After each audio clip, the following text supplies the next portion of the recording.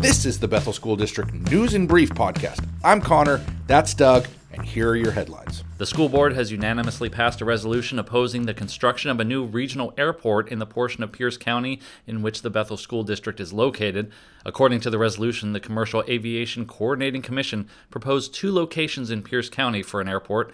Both locations would negatively impact our district. With the resolution, the board now adds their voice to those who are concerned about the impact a new airport would have in the area, including safety, noise pollution, air pollution, degradation of the national environment and scenery, and increased traffic that will, quote, detract from our ability to transport our 10,500 students that rely upon daily bus transportation, especially in consideration of the already marginal transportation network that currently exists in our area, end quote. Though Bethel seniors are completing the FAFSA at a higher rate than the state average, less than 60% of our seniors completed the FAFSA last year. Administration and schools are working towards increasing this so more students have access to money for post-secondary education. That's attending college, trade school, or completing an apprenticeship.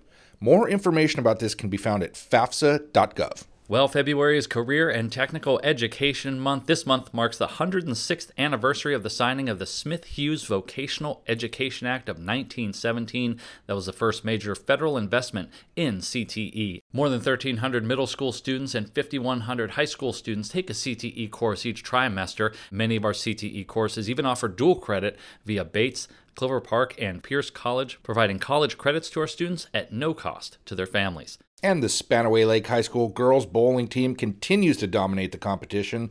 The girls recently took home the Pierce County 3A League title for the second year in a row, beating out the next closest team by nearly 1,000 pins. On top of that, the entire varsity team was also named first team in the all-conference selections, with Tanya Yeager once again being named league MVP. And for our staff, it's time for Classified Employee of the Year nominations. Be sure to check your weekly staff news email for links and more information. And the same goes if you're thinking of retiring or resigning. Early notification of your intentions for the upcoming school year allows the district to plan ahead and staff accordingly. Links can be found in last Friday's staff news.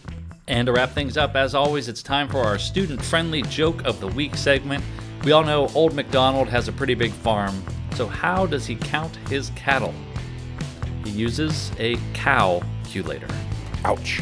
And have a good week, everyone. We'll be back next Monday.